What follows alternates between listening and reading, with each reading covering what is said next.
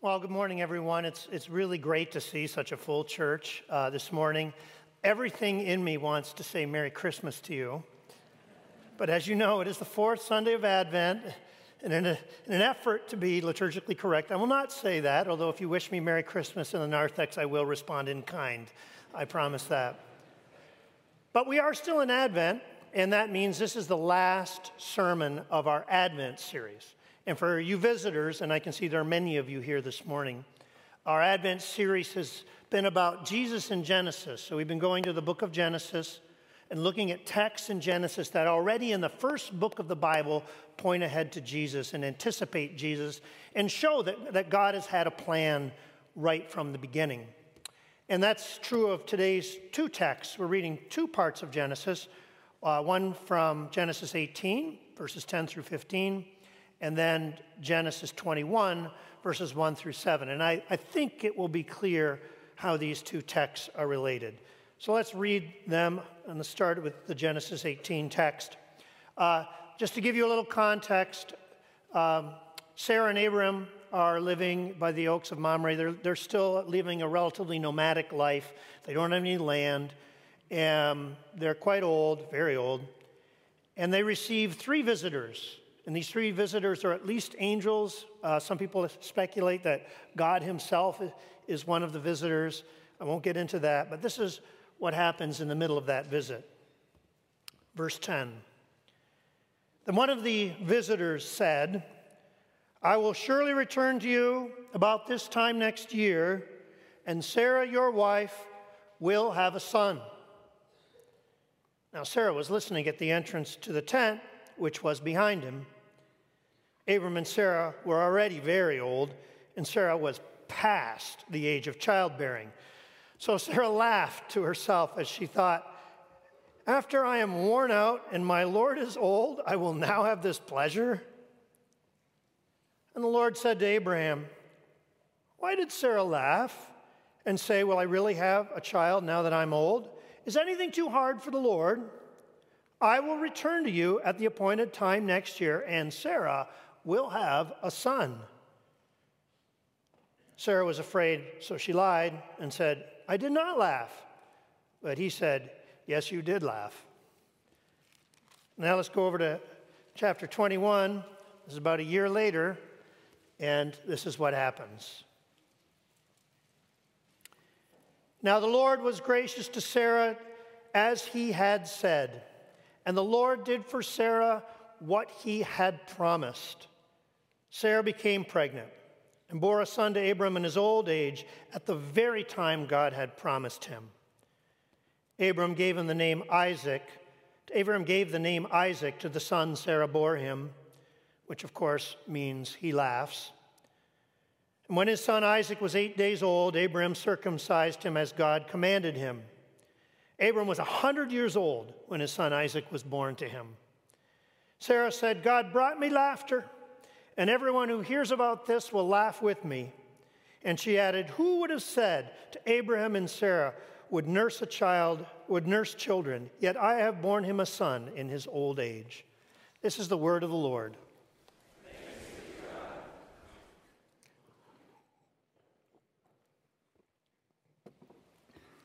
Years ago, I read an article on a website called Mere Orthodoxy.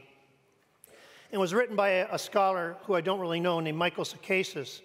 And in this article, he was noticing a phenomenon that he had experienced in his own personal life when he would go to the movies.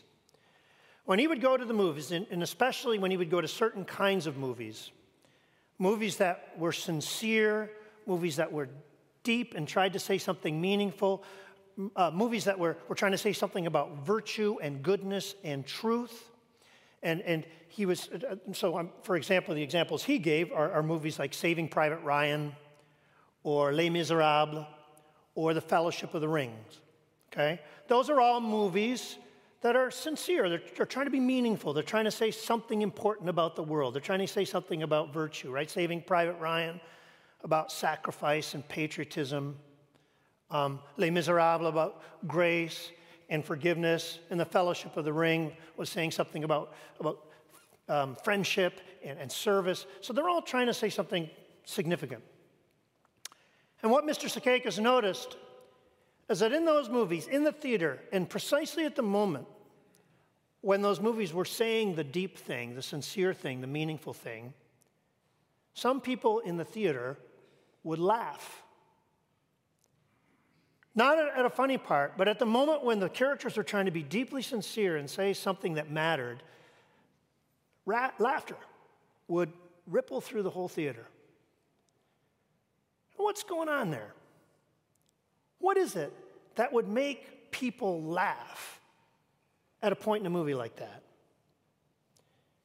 Sakakis suggests that it is a self-protective laughter. That when these people laugh like that, what they're trying to do is protect themselves against feeling. They're laughing at that point in the movie because they want to protect their hearts against any idea or any feeling that might impinge on those hearts. Okay? Protect themselves against any idea or feeling that might require them to surrender their hearts. And so they laugh. It protects against feeling, and ultimately, I would say, it protects against hope. Sarah knew all about exactly that kind of laughter. Sarah had been laughing that kind of laughter, that laughter that Michael Sakakis heard in the theater. She'd been laughing that kind of laughter for years. Didn't start out that way. When she started out, she was full of hope. When she and Abram got married in their hometown, she had all kinds of hopes. Hopes for them making a home together. Hopes of them having a family together. Hopes of them settling down in a community and making friends. Hopes of picnics and play dates, picket fences. Even after Abram came to her and told her that she had to leave Ur and that they were going on a journey far away, she didn't lose that hope. Abram came to her by the campfire one night. It was one of those nights where the whole night was a dome of stars. And he came to her, and his whole face was lit up. His eyes were intense. You could see the excitement on his face. He said, Sarah, we've got to leave this place. We're going on an adventure. Sarah, I've spoken to God. And we're going to go to a faraway land, and he's going to make us flourish there. And Sarah, he's going to give us descendants like the stars in the sky. And the whole world is going to be blessed through us, Sarah. And Sarah could see the excitement in Abraham's eyes, and so that hope started to live in her. But that was more than 25 years ago, 25 years of nomadic wandering and disappointment. Early in the journey, she'd been full of expectation. Every month, she'd been sort of sensing, super attentive to her own body, trying to feel like, oh, is it happening this month? Is life kicking inside me? Is this going to be the month? Is this going to be the month? Is this going to be the month? On and on it went, month after month, year after year.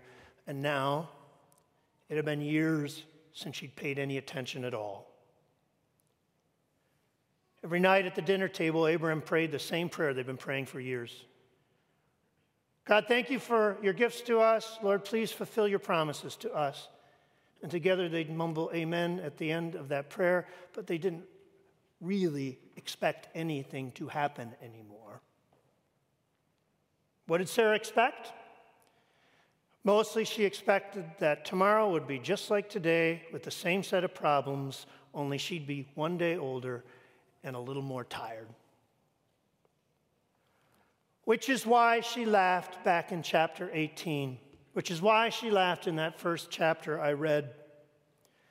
Those three visitors come and they say to Abram, by this time next year, your wife Sarah's going to have a baby.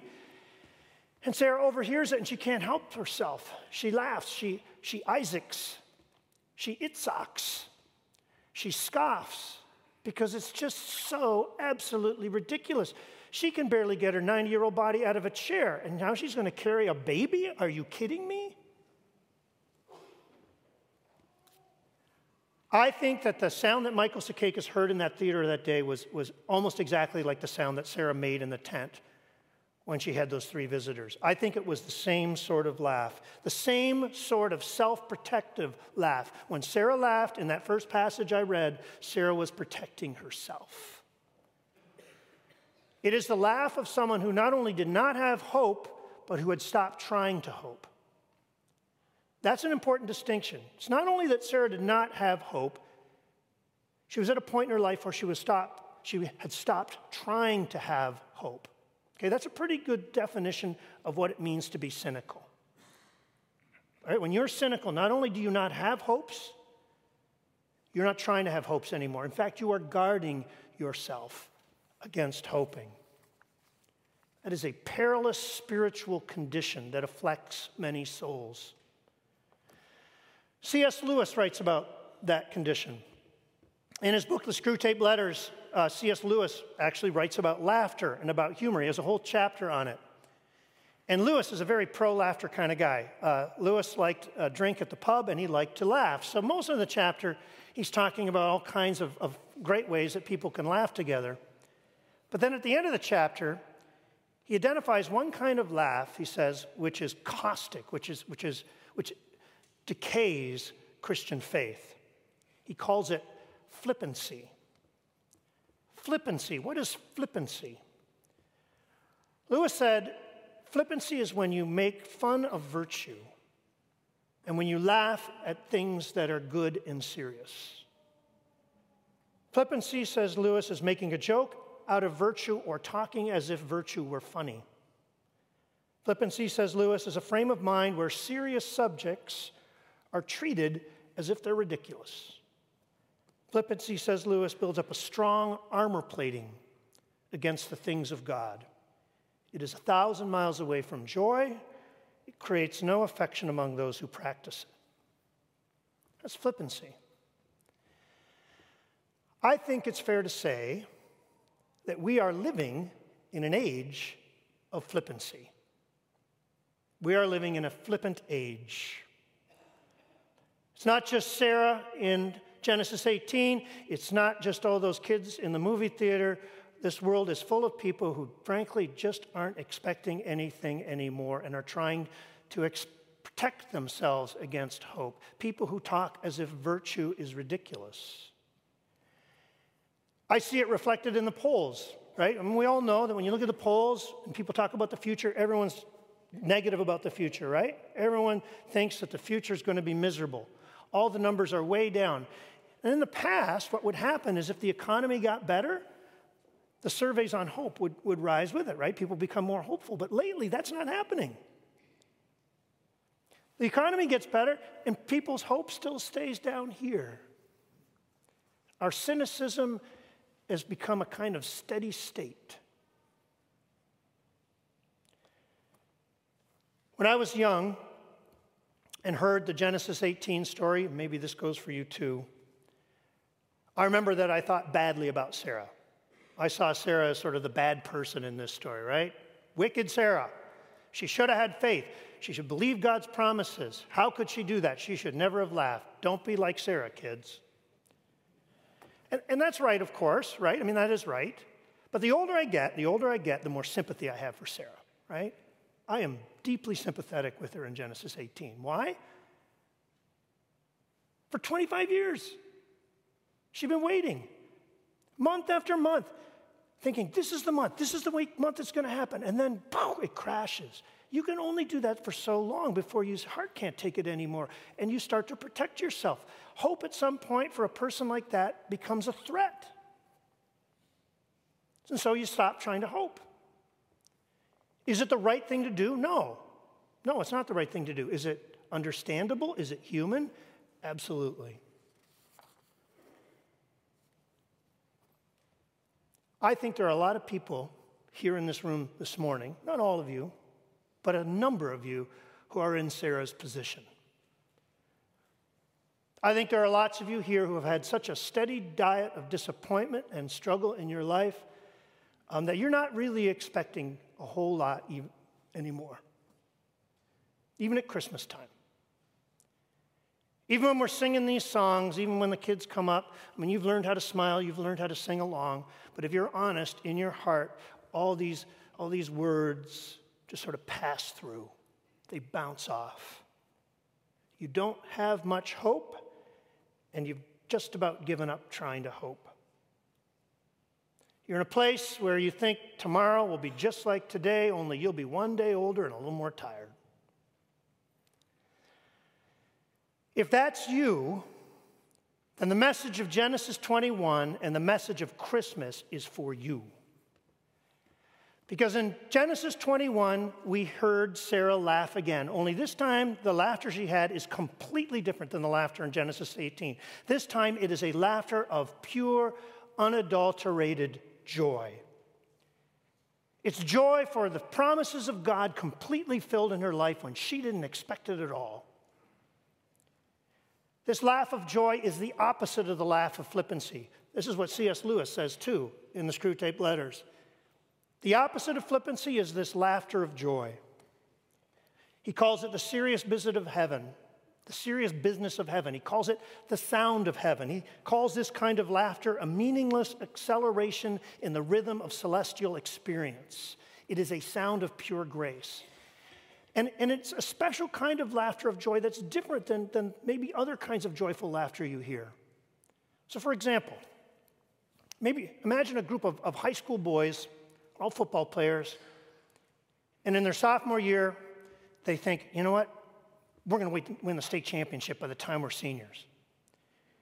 And they start dreaming about that, and they start working on that. You know, they work out every summer, and they practice, and they support each other, and sure enough, by their senior year, they have a great winning season. They make it all the way to the state championships, and they win the thing.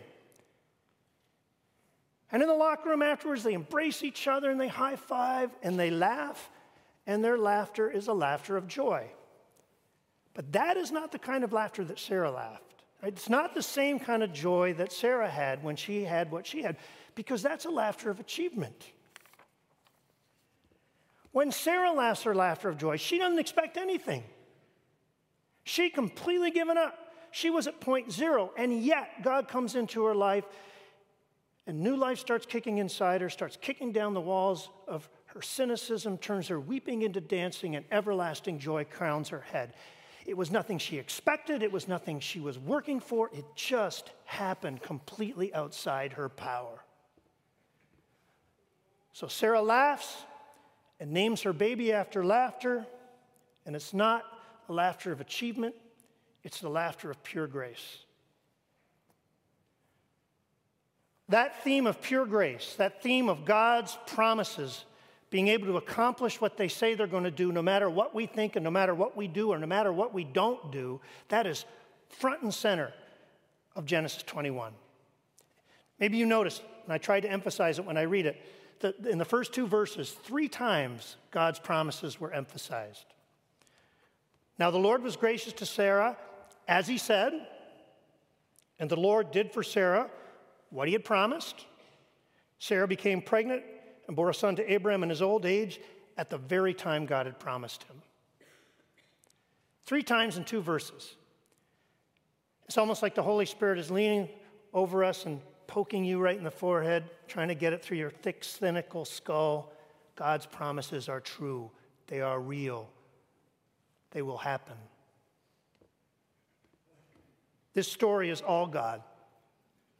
It's not about the strength or the endurance or the planning of people. This story is all God. And all that's left for Sarah and Abraham to do is laugh and maybe sing. At this point, is there anyone here in this room who has not yet connected this story with the Christmas story? If you have not, let me make the connection for you. The birth of Isaac to Abraham and Sarah completely anticipates the virgin birth of Jesus to Mary. It's the same kind of birth, right? A virgin birth. A child born not by a husband's will, but born of God. Mary doesn't do anything. The Holy Spirit overcomes her and does it. A story about God's power, not about human expectation. Is there laughter in the Christmas story? Well, there isn't actually a place in any of the Christmas stories where someone is recorded as laughing, although the shepherds, remember, when they leave the stable, they glorify and praise God and run through the streets of Bethlehem telling everyone what they've seen. I've got to believe that there was at least some laughter in them. How could there not be? That morning when they got up, all they hoped for was a meal and a warm place to sleep, and by the time the day was over, they'd talked to angels and seen the Savior of the world. This is God's MO. Genesis 21, Luke 2, this is how God works in the world. He does it in Luke 2. He does it in Genesis 21. He'll also do it in Luke 24. A group of women will come to a tomb, and all they will expect is to embalm a dead body. They expect nothing but death. And what do they find? They find that Christ is risen. God has acted against their expectations. God will do the same thing at the very end of each and every one of your lives. You will finish in weakness, you will descend into darkness, and at the very moment when your strength is gone, in a flash, in a twinkling of an eye, God will pull you into the light. And what's the first thing you will do? Well, I don't know, but maybe laugh. Laugh that all your doubts were so wrong and that God's promises were completely true. So my last word to you here today is especially directed to all those who come into this place flat and listless, those people I was talking about before, for whom the message of Christmas just isn't getting through. And this is what I want to say to you. Fear not, for I bring you tidings of great joy, which shall be for all people. Jesus Christ is born. The Word has become flesh and dwelt among us, full of grace and truth. The light has shone in the darkness, and the darkness has not overcome it. God has made strong promises to you, and they will not break. Now, maybe all those words I just said just bounce off you still. Maybe you don't feel them. Maybe they still feel like a bunch of preacher cliches that every preacher says at Christmas. If that's true, I'm sorry. I hope for better for you. I understand. But in the end, if you belong to Jesus, and I believe that you do, it doesn't matter. Because God will do what he promised with you. If he could change Mary's cynicism, he can change yours too, because it's God we're talking about here. And he will do as he has promised. Amen.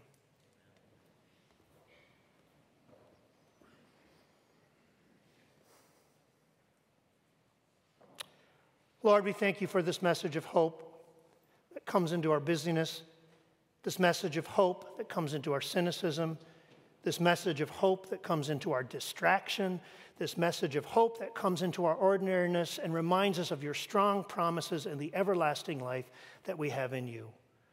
Lord, I pray that today and tomorrow and as this Christmas season unfolds, that hope may be lit in every heart in this room.